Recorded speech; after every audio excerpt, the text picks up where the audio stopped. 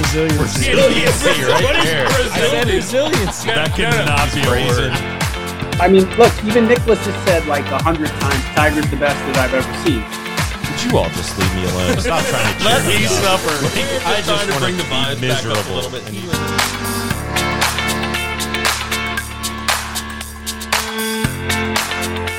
Welcome back, everybody, to the Big Players Only podcast, the partner of the Listen Frederick Podcast Network. We are the best place to catch up on golf from around the world, including the golf of your favorite big players, Ben, Josh, Tyler, Tully, Colin, and Kenny One Putt. We'll kick things off with a recap from the Waste Management Phoenix Open this past weekend, an absolute free-for-all for the fans, and some pretty good golf to watch as well. Something like 400,000 people in and out of the gates on Saturday. Security gave up. People were getting in free. They cut off booze. An absolute scene on the golf course. We were treated to a pretty good finish on Sunday with a playoff between Charlie Hoffman and Nick Taylor. Nick Taylor birdieing 2 straight playoff holes to take down the victory. A pretty stacked leaderboard. Scotty Scheffler, lots of names to note. We'll recap our picks from this past week as well, since we're playing in that fantasy golf league, and recap other events from the Waste Management Phoenix Open. We're looking forward this week to the Genesis Invitational, another elevated event, a pretty stacked field at Riviera, a place where a win here can really change your career, change the trajectory. We saw it with Max Homa, Joaquin Niemann winning this. It changed the trajectory for his career. A really great field. We'll look for a really great weekend at Riviera. And we're also looking forward to Tiger Woods getting back in on the action. Pretty low on the odds this week. His first real tournament back, but we'll be excited to watch him out on the course. And speaking of Tiger Woods, his new clothing brand just came out, SDR Sunday Red. We'll talk about our first impressions on that, where we think it's headed. And then we'll close out the episode with a little recap from our weekend round at Clustered Spires. Me, Colin, Tyler, and our friend Eric. A 2v2 match for the ages. Clustered was in great shape. We had lots of fun, itching to get back out on that course this spring. If you haven't yet, head on over to Instagram and follow us at Big Players Only Pod. Thanks for everyone for listening. Hope you enjoyed the episode.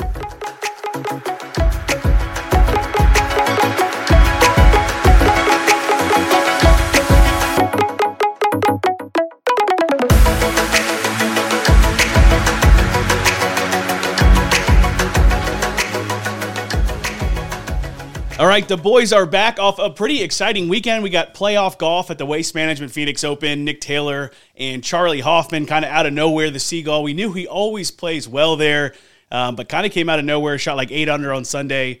Ended up tying Nick Taylor. They go to a 2-hole playoff. Charlie Hoffman just leaves his birdie putt about a cup short, and Nick Taylor buries it. Walks off with the trophy. Now, as you all know, we're doing this golf fantasy league this year, so after the first round, everyone picks a player, and then you see how they play out, and at the end of the season, we take all the prize money together, and the top few guys will get paid out. So after the first round, Nick Taylor had a pretty commanding lead. He was like 10 under. He shot course record on Thursday. 5-stroke lead. But it was played out over like a day and a half because of the weather. So pretty much mandatory for this league is you have to have your pick in before the start of the second round, regardless of when that happens. I think maybe it's 9 a.m. on Friday, but with this one, because the first round didn't end until maybe like noon on Friday, people had some time to change their picks, but I think a lot of people just stuck with what they had. But one of the guys sitting here at the table, Dub, definitely waited until later to pick Nick Taylor. So congrats on that win, you and Tully and Ken. Well, that's not actually true. This was just sheer luck, because Monday morning, people were talking about how round 2 and round 1 were going to start concurrently because the app was all screwed up. And so I panicked and was like, I'm going to forget all about this if I don't put a pick in. So I just went in. Nick Taylor was 3 under through 5 holes, I think, or something like that in his first round. I'm just like, throw a dart. Okay, you get a pass then. That's kind of impressive. Well done, Dub. Tully made his change in like the last minute, and same with Ken, so they don't get the pass. But they got the win. It's all within the rules, but we just, yours is definitely different. Picking Nick Taylor after 5 holes is pretty impressive. I love the irony of the email. Didn't it talk about how, he thanked everyone for using full names, and the day before Ken was like, I just put N. Taylor. Do you think he'll count that? Well, talking about Ken, he was so eager to get his pick in. He sent his pick in Wednesday night before the tournament even started. Yeah, he picked Tom Kim, and I think Tom Kim barely made the cut. But he was able to change it to Nick Taylor. So, so 3 guys, Dub, Tully, and Ken, all picked the winner. What are our standings like? Tied for first with 32 other people, I think, is where I'm at. Yeah, so I think, so Ken, Dub, and Tully all have 1.58 million. I stuck with my guns on Sahith, who was 6 under before the weather started. He had an okay weekend, just kind of a couple errant shots here and there. He comes in like top 10, I think. He ends up at $360K, and then Tippy and Colin both took Shane Lowry, who had a pretty disappointing Sunday, so they only end up with $20K, so $1.56 million back from the lead. But it's a long season, and I think Colin's kind of like thinking he has no chance now because he didn't pick Nick Taylor. But I think that we're not going to pick winners that often. I think there's going to be half a dozen to a dozen weeks where no one actually picks the winner because someone comes out of nowhere. Like if Charlie Hoffman won this thing, nobody had him. It's just hard to see that you're $1,400,000 back in 100th place and think that you can recover from that right after a bad week. Well, I saw a couple people in there got $0, which they picked If they somebody pay, who made we'll the see cut, if they, hopefully or they didn't pay. make the cut, and they wasted on Max Homa. Yeah, A couple guys picked Max Homa, didn't make the cut. I mean, talking about blowing, a solid top 5 golfer early on and I getting didn't see nothing that. in return. I thought everyone in last place just picked like nobody, and they had no alternates. But There people, were some picks. Yeah. wow. I mean, that's going to happen to us, I guess, throughout the season. But to pick a big name like that and for him to miss the cut, that's big money you're missing out on. And I think I could be misunderstanding this, but I do believe I already have some cash in the bank for this league. At first, I think, Colin, you were almost making fun of this. At first, I thought when I heard everybody who picks the winner splits the money and they get that extra, and I was thinking it was like in the season-long race. So when I heard $3, I'm like, oh, that's really going to matter at the end of the year. But I got $3 back to my buy-in. So you're I'm only down well on my 97 way. and looking for the green. Yeah, I mean, that's going to play out pretty interesting throughout the year because there's definitely going to be weeks where less than 5 guys pick the winners. There's an easy $20, and heck, you could be the only guy that picks it, and all of a sudden you're playing with house money the rest of the year. This league is interesting because now I feel like since I'm down after week 1, maybe this is the case, maybe this isn't the case, but I feel like I need to go contrarian from now on. I wouldn't pull that Little gun. early for I wouldn't that, pull that yeah. gun just yet. Like I need to start picking the Andrew Novaks, whatever that guy's name was, after round 1. I mean, I think early in the season, it may feel contrarian, but picking guys with not big names is not a terrible idea. Now, like this week, it's the Genesis. It's an elevated event. It's one of the top 5 or 6 biggest purses we're going to play in. So if you went contrarian this week, you're solely just doing it trying to get someone that no one else has versus the week after this. I think we have it's like Punta Cana. There's some really small events after this. So if you went contrarian there, hoping for a flyer, you're probably not going to lose too many ground, and you keep all your good picks. I think this week with this league has to be a real anomaly, right? Like 70 guys out of however many picked Sahith or Nick Taylor. And so we're way up there. Like that can't happen every week, right? I guess because of the weather, like everyone knew. Well, they were just such glaringly obvious picks, it felt like. Yeah. Sahith had played well here, came runner-up 2 years ago. Nick Taylor came up runner-up last year, and no one wanted to waste their pick on Scotty Scheffler. And those were the 3 names on the leaderboard that you're like, these guys have track record. So we'll probably have, we'll have weeks where guys pick heavy on one favorite, but to have literally 2 guys splitting the entire field, I think that's going to be pretty rare. So let's talk a little bit about this event. I mean, it was an absolute shit show. I mean, we know that the Waste Management Phoenix Open is always known for how much fun it is, and the 16th hole being a stadium hole and people throwing beers on the green when a hole-in-one gets made. No hole-in-one this year, but I don't think they needed that chaos because from what I read, Saturday, the security pretty much got overwhelmed and were not checking tickets, and anyone that was in the Phoenix area was pretty much allowed to come on grounds, and they had upwards of 400,000 people in and out of the gates on Saturday.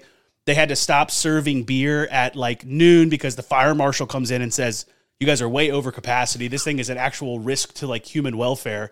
So they stopped serving beer thinking that people will leave and that they'll eventually serve it later. No one left. They didn't serve beer the rest of the day. And the videos and pictures from this thing, it's almost out of hand. I read at one point somewhere that at one point the tally of people like passed out drunk on the course was in like the 30s or 40s and like up until the point where they stopped serving alcohol. It's impressive to step back and think, okay, there were 500,000 people there on the grounds. And this could have easily turned into like Project X style, like riots out there. And yeah, you had some dumb people doing snow angels in the bunkers and flashing across the fairway. But generally speaking, like they didn't interrupt the pace of play or really anything. Like those golfers could have been overrun like at any point by people just without security there. Yeah, because I was getting upset with how the fans were kind of outside of the 16th hole. They were being kind of idiots, and I didn't like that. But then also maybe there's a good side to this is they could have been much worse. Like they could have literally overrun the course. It's hard. I mean, I'm not going to like sit here and say like, oh, like everyone needs to calm down. Like Waste Management's dumb because they just allow everyone to get too crazy. Because like I know if we went, like I like support the party atmosphere. I think it's awesome when someone makes a hole in one and they throw the beers on the green and everything like that. But I don't know, just getting overwhelmed all week with like people like stumbling around and falling face first into the mud. It just seems like everyone's out there to like get on YouTube or get on Instagram or like film something that gets on Instagram. See, when we went to the RBC Heritage, I mean, I expected it to be a golf tournament. It was an elevated event that year, but we got a bit of a similar taste. It became a big block party where 50% of the people there weren't even watching the golf. But I think that it plays out well for golf in the long term. Now, I think this event might need to be reeled in a little bit. It's got a bit out of hand, but it brings more money into the game. It's how they're affording these elevated purses, and it makes golf more fun. It brings more eyes to it. But yeah, let me read some statistics off for you. So this year at the Waste Management Phoenix Open, the number of calls of service, this is from the Arizona Department of Liquor License and Control, 653 calls for service, 54 people got arrested, 211 people got ejected, and 73 people were, arrested, I guess, for trespassing or cited with trespassing. Those numbers all up well over 50% from last year. So it's quite an anomaly this year. I don't know. I think they'll reel it back in a little bit, but it's fun to watch. It really is. And I could see them trying to expand this tournament beyond just this week. Like, they want to be more like the NFL. They want to draw a lot more viewership, and this is how you do it. Like, this is golf for the non-golfers or the casual golfers, weekend warriors. I mean, this is what it's all about, going out there, having fun, not this stuffy country club environment. So, it clearly got a little overdone this year, but it's still like, why don't we try and do, I don't know if you can recreate it, but do more of this kind of stuff throughout the season. Especially when you compare it to, like, this is kind of what Liv is trying to do every week, and failing. Depending on who you talk to, they could be failing Miserably or succeeding. failing. But yeah, this is kind of, the PGA should be welcoming as many people as they can to support their program right now. I saw where Live Las Vegas, the reruns of Live Las Vegas did better than the broadcast. They were something like the 51st watched sport over the weekend. Well, listen, I'm not gonna throw my Live takes out there without Tully here, but I will say that I heard that the Live final round coverage got as 1/5 as many viewers as the Good Desert Classic did That's on YouTube. unbelievable. Yeah, because Liv's complaining that no one's tuning into YouTube to watch golf. Yeah. And good. Yeah. Literally only published on YouTube. I had one more good quote here. I was reading a news article that said there was apparent issues with supplying enough food for all the people that were at the Waste Management on Saturday. I mean, go figure, 400,000 people versus you may be expecting 100 to 200 if you're having like a busy day. And so the quote was, people were drunk and on an empty stomach. And I said, oh, that sounds familiar.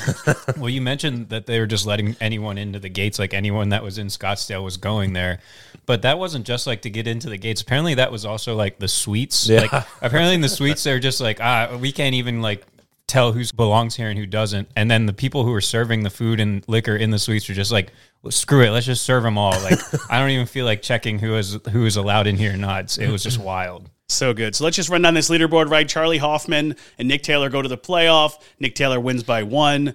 Scotty Scheffler and Sam Burns in T3. Kind of a sneaky finish there for Sam Burns. Scotty was kind of hanging around the entire weekend, looming like you just thought he was going to turn on the Jets and take it. But Nick Taylor and Charlie Hoffman played really great down the stretch, right? They cleared the field by 3.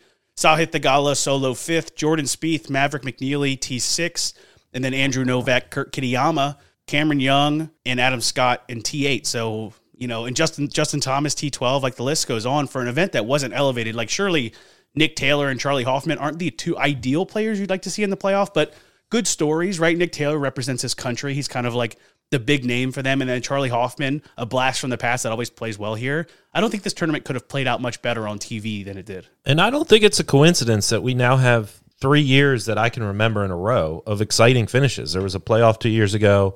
I forget exactly what happened last year, but another exciting finish. And this is one of those courses that there's a lot of birdies out there, especially you think down the stretch, which is what made this so exciting. Like the last 3-4 holes are all birdie holes, but they could also be bogey holes. And so if you hit a bad shot, you're going to pay the price, which is not generally the case on tour. It's like, oh, well, I'm just only going to have a chance to make par here. But you pay the price for missing your shots out there, which makes this ending so exciting. That was like watching the Liv Mayakoba, when they went to the playoff, Joaquin and Sergio on 18. That hole was just way too hard. Like Joaquin ended up birdieing it to win, but he made like a 20-footer. But like these guys will just play this hole over and over and over until someone makes a bogey normally. But with the 18th here, they have 120 yards in, and then 17 is birdieable, even eagleable. Like It's a great course for a good finish. I mean, you saw that in the playoff. Like, I mean, how many playoff holes did they play? 2? They played 2. And, like, you had to get birdie to win. Yep. I mean, I think Nick Taylor birdied it 3 times in a row to win the tournament. I think he did, too, It's because wild. Charlie Hoffman was in the clubhouse. That was another funny picture. Charlie Hoffman, like, keeping warm on the range, and it wasn't even the range. It was like a tee box to a par 3 or something with, like, a hyper-ice heating pad on his back. Brace on. What the heck was that? Keeping his back warm. I mean, that's how you know the guy is getting a little old. He's standing there chipping around the green with a back brace on, gets up there and pumps it 330 down the middle on the tee box. It was insane. I saw something. It was like, okay, if you're under this age, you look at him and like make fun of him for wearing a back brace. And if you're over a certain age, you're like, that's not bad. He's only got it on like his kinda lower smart. back. Yeah, it's not the whole thing. Literally all of us were looking like, man, we got to get one of those. Nice. All right. So then coming up this week, we have, it's our 3rd elevated event already because we had the TOC and then the Pebble Beach ones. This is our 3rd elevated event. The first 2 really haven't given us a huge finish. Like, they've been okay, but some of the big names haven't been up on the leaderboard. This one is like, I don't know if I'd call it the 5th major because I think the Players is the 5th major, but I think this might be 6th, right? This is the tournament that when you win this tournament, it puts you on the map, right? Guys like John Rahm, Joaquin Niemann, kind of big wins for their career. This field's going to be the top 80 players like we've seen at every signature event. And we got, our Rory, our Vic, our Xander, Cantlay, Scotty, all the big names back. This course is a lot of fun to watch. It's super penal, right? The rough can be pretty thick and the greens are just diabolical, right? If you're not pinpoint, they're quadrant greens. If you're not on the right tier, it's a nightmare. And then the runoffs are just disgusting. So I think you're looking at a guy this week that's got a lot of his game complete, but it's specifically good short game, right? You got to be able to pitch and putt around here really well. Yeah, I think back to last year, and this was really what stands out was this was like Max Homa's coming out party as a top 10, top 5 golfer in the world. He gave Rahm all he could handle, and Rahm was playing just out of his mind. And I think ended up probably winning by a couple of strokes, but it was really kind of a Rahm trying to run away with it and Homa sticking right by him. And it was like, okay, Homa can compete in these big events. And so it was cool to see Max kind of take that next step in this tournament last year. I mean, we know how good he plays in California, right? So this is like, I feel like he is primed to win this tournament. He's been playing some above average golf to start the season, nothing too flashy, but he's a guy you look out for here. Hits it pretty straight, has been working really hard on his short game. His trend with his short game is similar to what we saw with like Victor Hovland, where it just keeps getting better and better every year. I mean, if he gets the putter rolling, I would look out for him this week. He won it 2 years ago, right? 3 years ago, because it was Rahm, Neiman, Homa. Yeah, so three. Okay. Yeah, 3. I know, Yeah. I was going to say, I thought he had won this before. Yeah, so our past 2 winners. So we haven't had a guy on the PGA Tour win this event since 2021 because Joaquin and Rahm are both gone now. So looking to bring that back. Other past winners, Adam Scott won it in 2020, JB Holmes in 2019, Bubba won it at 18 and 16, and then DJ won it in 17. So although hitting the ball straight is a premium around here, a lot of these guys on this list aren't necessarily straight ball hitters. Maybe they just had a good week driving the ball, right? Most of those bombers can just be a little hit or miss, but I would like to say a long hitter doesn't do too well here, but the story's not told that way with the winners. And maybe that's what makes this event so fun to watch on this course, because it's like, yeah, you said it, hitting a fairway is a premium, but if you can pump it up there and be accurate with a really long drive, you're going to have a huge advantage over the field. I mean, just think about how number 10 plays. You can play that whole 20 different ways, but a lot of these guys are going to step up there with the driver and try to hit it down there and just give themselves a chip in and set themselves up for an easy birdie. If you can do that 4 days in a row, and I mean, 10 is kind of the pinnacle of that, but there are other holes out there, a lot of the par 5s too, where you can get aggressive. If you can be successful in going for it and being aggressive, I think that gives you a huge advantage here. Yeah, another great course that provides a lot of birdie opportunities, but also you're going to pay the price. There's tough holes out there. You got to kind of plod your way around and take your chances where you can get them and just kind of play for pars on some of the other holes. I can think of half a dozen of the par 4s that are very much driver holes, but you'll see a lot of 3-woods because it's just about position and having full swings and being able to put spin on the ball when the pins are in certain positions. I saw a video of Rory. I think he's probably predominantly going to hit 3-wood on 10 and just try and land it 10, 20 yards short of the green and just take your pitch up that green, because when you get on the sides of that green, it's impossible. I am really looking forward to this being an elevated event. I think we were robbed at the AT&T, seeing that final round with Wyndham after coming off a 60, going against Ludwig, a really young star in the game, and then some of those other guys that are up there. But this theme that I'm just now really starting to understand of these signature events, they're trying to put it on these like really, really like premier courses. I mean, We've already had Kapalua, which is like just incredible to see on TV. Pebble Beach, now Riviera. I mean, just those three right off the gun are really, really going to be fun to watch. Well, this is a U.S. Open course, right? Isn't there one slated here in the next 5-10 years? I think so, it kind of plays that way because they could certainly make it a lot more challenging than what it looks like. Yeah, so like we talked about, lots of really good players in this field. But let's look at the leaderboard from last year, right? We talked about Homa trying to take down John Rahm. So John Rahm wins, Homa in second. But these are just names to keep in your back of your mind if you're making a pick after the first round this week. Patrick Cantlay came in third, Will Zalatoris in fifth, Keith Mitchell fifth, Colin Morikawa, and then Sahith Theegala in sixth. Matt Kuchar, eighth, Gary Woodland, Adam Svensson, and Jason Day, all T9. So, some good track records there. These are going to be some names that are going to be, if they're up near the top of the leaderboard, I mean, keep an eye on them this week. Shane Lowry, T14 last week. Damn, wish you could pick him, huh? Yeah, coming off that 5-over final round, I'm not thinking so. Yeah, it's a good course for Shane. I mean, it is because he has that really, really disgusting short game. So maybe I'll pick him this week out of spite. We'll see. Yeah, there's some definite real highlight holes here. 10, you brought it up. It's so fascinating. You could just watch every group come through there and just see how poorly some people play it. I remember JT last year laying up with iron. I think he even chunked it, had like over 100 yards in, and it was like, okay, well, that's taking it to an extreme. That didn't quite work. But seeing guys hit 3-wood or bang drivers up there and then have these really awkward pitches that you can't really do anything with, makes every shot kind of unique there. And then another shot that stands out in my head from last year, I forget what hole it is. I think it's on the back, where it's a long par 4, but I believe Hovland took it down another fairway. 15. You can play down a different fairway, and then you have this weird shot, I guess, over the trees, and it's just wild seeing that on TV. Somebody just aimed 50 yards right of where you're supposed to go and watch them kind of try a different strategy. Yeah, it's the 15th hole is probably near 500-yard par 4, but there's a fairway bunker on the right side that pretty much when you get in it, I would say 10% of guys make par out of there because you're pretty much at the best, you're getting out to 80 yards to try and get up and down from 80 yards. So yeah, guys are taking it up 17. They've been doing it for years. The PGA Tour won't make an internal out of bounds, which I can respect. You don't need to make a special case for it. But they put a massive scoreboard in the gap where the guys hit driver thinking that would stop them, and it didn't. They just go over it now. But you're right. The second shot is a little awkward from over there, but it's very much probably half a stroke easier when you go right versus going left. I do remember there was a lot of TIO controversy last year. I think it was that par 5 down the stretch. Is it 17 maybe where Rahm was just pumping it? I think he hit off of the springboarded off of the grandstand roof and just came down and gave himself good position. I think he had 10 feet for eagle. It was incredible. Yeah, it's hard to believe we've talked about the Genesis for this long, haven't even mentioned Tiger Woods yet, right?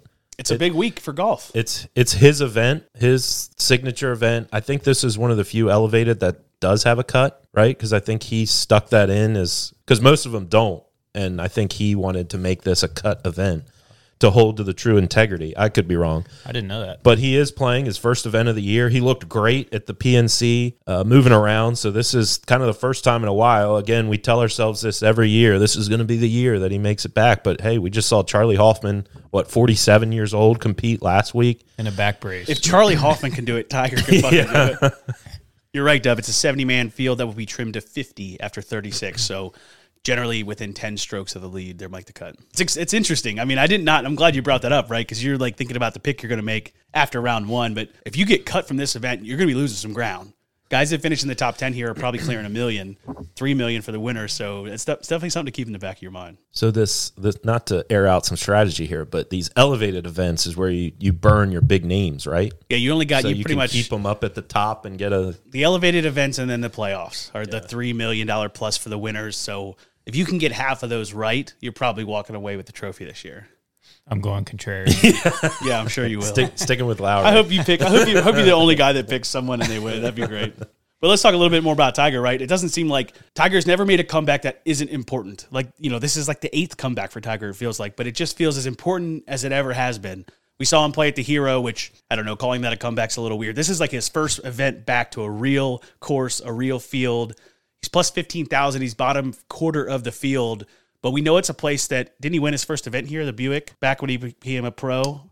For some reason, I want to say he has never won here. That's right. This is one that sticks out. He's always been second fiddle to, I think, Vijay Singh beat him several years in a row. And so it's a place that I think he wants to win really bad. And it's a course that would suit the experienced player really well, not knowing when to take your chances, when to lay back kind of stuff. But what are your expectations for him this week? I mean, I don't know. This is a course that looks like the scores have been anywhere from 15 to 20 under par, but we've seen some big scores. Like, do you think Tiger makes the cut this week? I don't know. I think so. I mean, he only has to beat 20 guys. I think he showed physically he looks a lot better than he did at any point last year or the year before. The question that his game is always kind of asking in these comebacks is his short game just doesn't seem there. And like you said, this is a course that puts a lot of pressure on your short game. I think he struggles on these Poa Nua greens. So certainly something kind of going against him this week, because I feel like last year he hit the ball pretty well, tee to green, and really struggled around him making birdies and pars. Yeah, I definitely look for him to make the cut this week. I don't know how much he'll compete, but I think making the cut, if you're Tiger, that's a big step. I mean, we already talked about it. It's an elevated event. This is the best that the PGA Tour has to offer, a limited field. And you go out here, you make a cut, you kind of prove that you are still within that top 80, top 75 players out there. That's got to be an accomplishment for him. And I just feel like he's going to go out there. He knows this course really well. Whether or not he has a ton of success here, that's a different story, but he's just going to try and plot his way around. And I think a lot of these other guys that maybe try to get him a little more aggressive out there, like, they're going to pay the price, and he's going to kind of limit the risk factor there. This course, it reminds me a lot, in essence, of Augusta, because it's a course you got to really play your ball around. You can't be making stupid mistakes. They'll lead to double bogeys so fast. We talked about 10.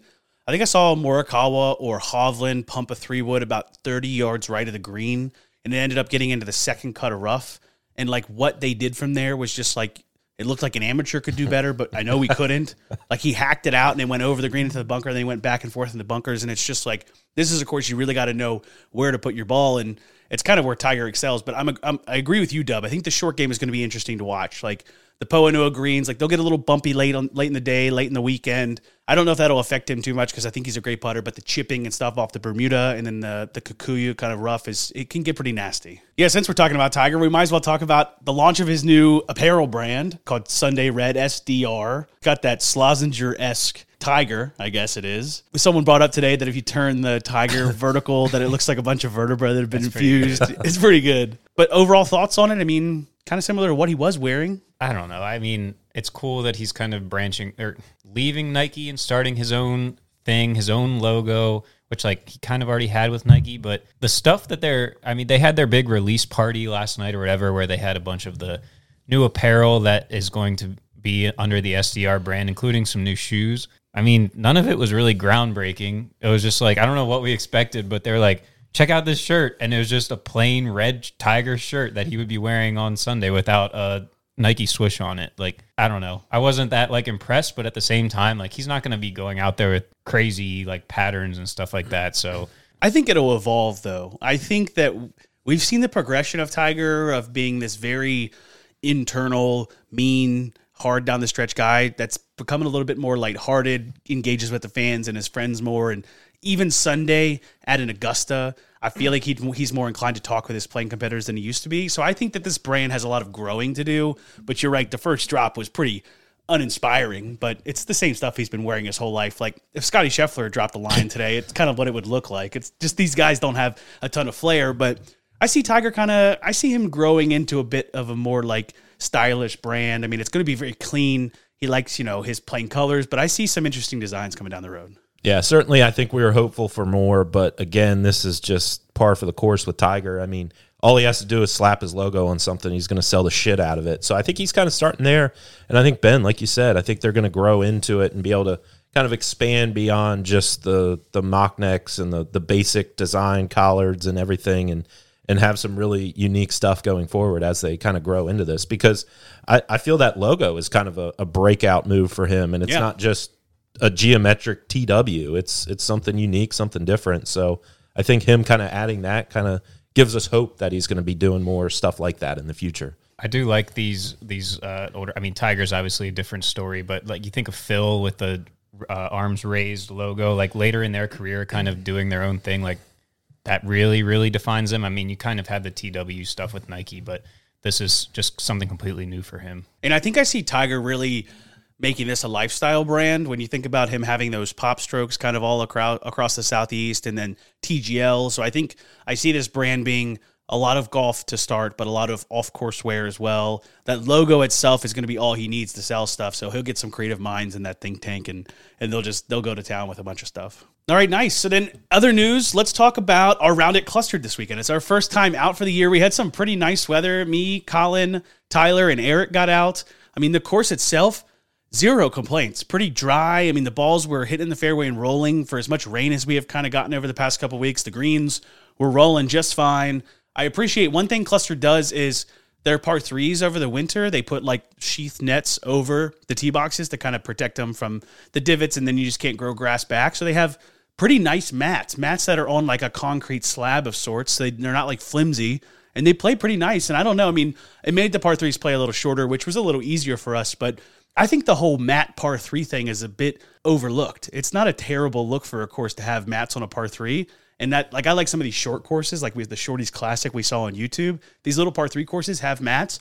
It's almost like it feels like it's more consistent. I kind of like it. All I'm hearing is another asterisk next to some of the scores I heard. Yes. Like the par threes, especially Tyler is saying 16 was not an actual monster of a par three. It was still playing 185. So, Hey, I had a 5-iron. Eric said, 83, and he acknowledged that he cheated on a hole and dropped the ball. Oh, he took a And stroke. so Yeah, now he rolled that Now back. that I'm hearing every par three's off a mat, it played shorter, like, okay, like, yeah, these are starting to sound a little more realistic. I would say each par three played 30 yards shorter for most parts, because we'd be playing the blues, not the blacks, probably 30 yards shorter on most par threes. But, you know, the first one still played 130. The second one still played 145. The third one played, I think, 135. And then 16 played 185. So, like, they weren't like chip and putts, but they were definitely shorter than they would have been. All in all, though, I mean, all the scores were pretty impressive. I mean, Ben to go out and shoot a 2-under on his first round of the year. I mean, granted, Clustered's a little easier, but on the front nine, what'd you end up? 1 under, 2 under? On the front? 2. Oh, 2 under, yeah. And I shit the bed coming home, too. I was hitting the ball just fine. Yeah.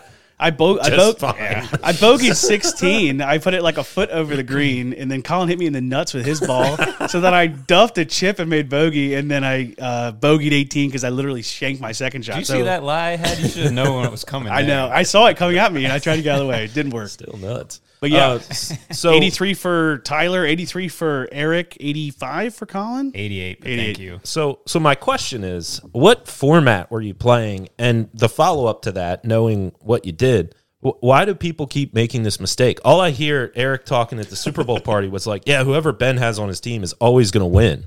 Is that just because he's the best at negotiating? That's not true either. We tried to play off our handicap. The problem was that Eric had a really good day out there on his home course. He putted well. Oh, because it was you and Eric playing. Yeah. Oh, okay. And I would like to first defend myself. I'm very much 50-50 in these competitions.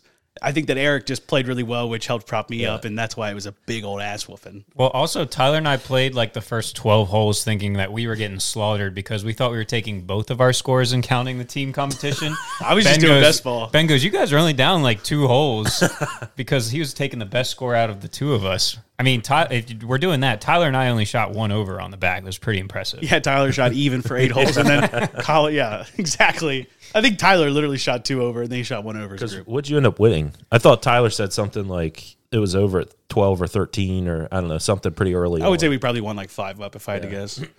But, I mean, Eric is the reason for that. I mean, I played solid to kind of keep us afloat, but Eric made like, I think 4 or 5 putts outside of 30 feet. It was like he was playing very average to start, and then something happened on like the 8th or 9th hole. He made 1 long one. All of a sudden, like 2, 3 holes in a row, he just made, and it was like that literally propelled us to the win because it was pretty tight after 9. I think that's a statement round for him. Going into league season, him and Tyler are going to have the new guy rivalry going on. So that's true. They tied Sunday. Yeah, but him playing really well, I think bodes well for the bragging rights. I think that might be an underlying bigger rivalry. I know the Colin and Tyler one that goes down in the on the headstone when they die. Like I was better than Tyler, I was better than Colin, but like Eric and Tyler being the new guys, like they got to prove themselves. That might be a better rivalry. I'm going to be taking a close look at these handicaps for the league when they come out after that first round.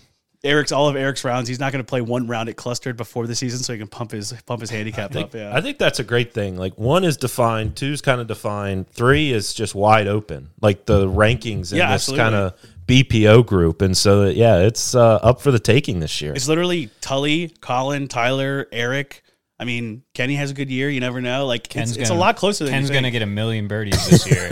He only said line at what 30 or 20. He's going to shred that. But yeah, all in all, it was a great day. I mean, I don't know. I'm always a little burnt out by like September, October after playing every single week in the league. But like, I don't know. It's been a couple of months off, and just getting out there yesterday just felt so good. Now I'm just all pumped up and ready to go. Did you have again. anything new out there? I don't think you got any new clubs or anything. Right? I had new grips, so I got all my clubs re-gripped except for my driver and my putter this offseason. I got mid-sized grips because I kind of really like grip the shit out of my clubs. So I think these mid-sized grips will help me. And I struck my irons particularly. My irons are probably the worst part of my game. And I think yesterday or Sunday with these new grips, I was striking my irons like pretty consistently well, which is a good step for me, I think. I would say there was 3 or 4 times that I wasn't watching when Colin hit, and he hit, and I was like, wow, that sounded good. And like, he's a good iron striker, but I feel like he's getting a little bit more click out of him, and I think the grips are really working for him. Well, that's a big change going from regular to mid-size, because I did that with my driver, and it was drastic. And so I think irons, too, it's got to make a big difference. The good thing Colin had going was that his driver is already mid-size, so he at least knew what it felt like. But, what's the consensus on the grips? Did you notice like your ball flight maybe like fading a little more, or was there any change to it? I mean, I was pulling everything left, which like combined with, I had a very like typical round for me. Like I think Dub brings it up a lot where it's just like I'm all over the place and then somehow make like a par or bogey because my putting and short game kind of saves me a lot. But my putting and short game is probably the worst part of my game on Sunday. But the fact that like I wasn't hitting my driver well, but I wasn't really out of bounds or like in a bad position. My irons, I was hitting decently fine. But yeah, everything was pulling left, particularly with my irons. And I think that's more my setup and my kind of, I think on the backswing, I'm taking it too far around, wrapping it around myself a little too much. I mean, maybe, but it's something to keep an eye on. Yeah. I mean, if it was pretty consistent and all your clubs are gripped differently now, it's something to keep an eye on. I will say Tyler, he looked like he had a little more junk in the trunk that round. He was hitting the ball like a good 10, 20 yards further off the tee and rear and back and hit them pretty straight too. So that's something to watch out for this year. And he's talking about going and getting a new driver. Yeah. Right? God, like there's upgrading 20 into more. The 21st century. He's going to hit 300 in no time. It was funny. So we talked about on the back, he had like 7 pars. He parred the first 7 holes in the back. Big time. Bogeyed he bogeyed his 8th hole in the back, which I guess was 17. He said he lipped out for par. Yeah, like it sounded like it was 17. Yep. And he got frustrated and stepped up there in 18 and swung as hard as he could. And it was like his only drive all day. Right into the range. Left. So good. And he's like apologizing for getting mad. We're like, you don't need to apologize. It's literally exactly what we do. But yeah, Tyler, I think he parred 9 as well. So he was on like 8 par streak and then bogeyed 17. I think he bogeyed or doubled 18. A tough finish. To shoot 83, that's the thing. Could have easily been a 70s round for Tyler. Yeah, but all in all, a good round. We'll keep you up to date every time we get out on the course. Thanks for listening. If you haven't yet, head on over to Instagram and follow us at Big Players Only Pod and stay tuned for our picks from this upcoming week. See ya.